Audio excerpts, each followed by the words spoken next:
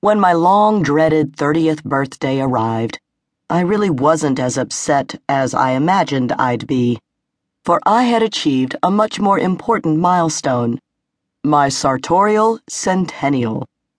I owned 100 pairs of shoes. Then, at age 44, I found myself trying to cram a mere half that number into a living space of 340 square feet. The whole thing was Tim's fault. When he announced he wanted to travel around the country in a converted bus for a year, I gave this profound and potentially life-altering notion all the thoughtful consideration it deserved. "Why can't you be like a normal husband with a midlife crisis and have an affair or buy a Corvette?" I demanded, adding, "I will never, ever, ever, not in a million years, live on a bus." Something less than a million years later, as we prepared to roll down the road in our fully outfitted luxury bus, it occurred to me that Tim had already owned a Corvette, long ago when he was far too young for a midlife crisis.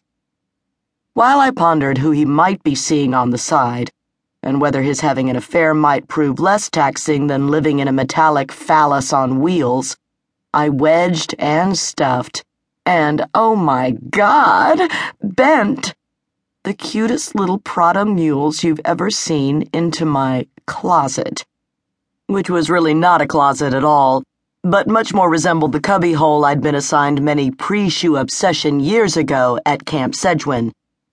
How had I let myself go from never ever to this? Both Tim and I are shrinks, but he's obviously the better one. It took him 5 years, yet he whittled down my resolve, no doubt with some fancy newfangled brainwashing technique ripped out of one of our medical journals before I could get to it. That wouldn't have been the first time my sneaky husband tricked me into doing something I didn't want to do. Well, okay. It was only the second time that I know of, but the first was a doozy.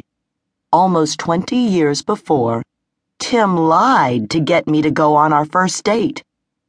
We met in 1984, when we were both married to other people. I was a fourth-year medical student living in D.C., but doing as many rotations in Tucson as I could, because that's where my first husband had just moved for graduate school. He wanted to be an archaeologist and put his studies on hold so I could finish my medical training. In return, I told him I'd do my residency wherever he wanted to get his Ph.D., not for one moment thinking he'd pick a city with no Nordstrom. Tim was a second-year psychiatry resident in the Tucson program, and I was assigned to his team. Although he was terribly nice and we got along well, I was, after all, happily married, and didn't give him a second thought when the rotation was over. As for Tim, his marriage to Diane, or D1, I'm D2, there'd better not be another upgrade, was already crumbling. 2 years later, I was the second-year resident, Tim was about to graduate, and we were both divorced.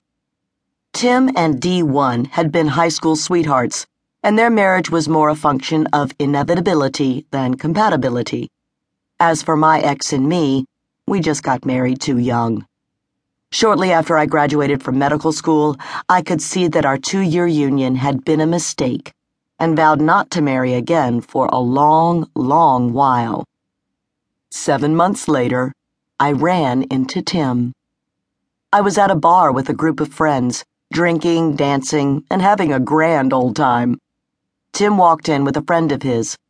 Since we hadn't seen each other in nearly a year, we chatted briefly, but apparently enough for him to realize I was no longer married. Again, I didn't give him another thought, until he called a few days later. "Hey, Doreen, it's Tim." What is this guy calling me for? "A bunch of us from my class are getting together Saturday night to go back to the bar. You know, me, Mike, Walt, and Dave. I wondered if you'd be interested in coming." Did he say Dave? Sure. See you then."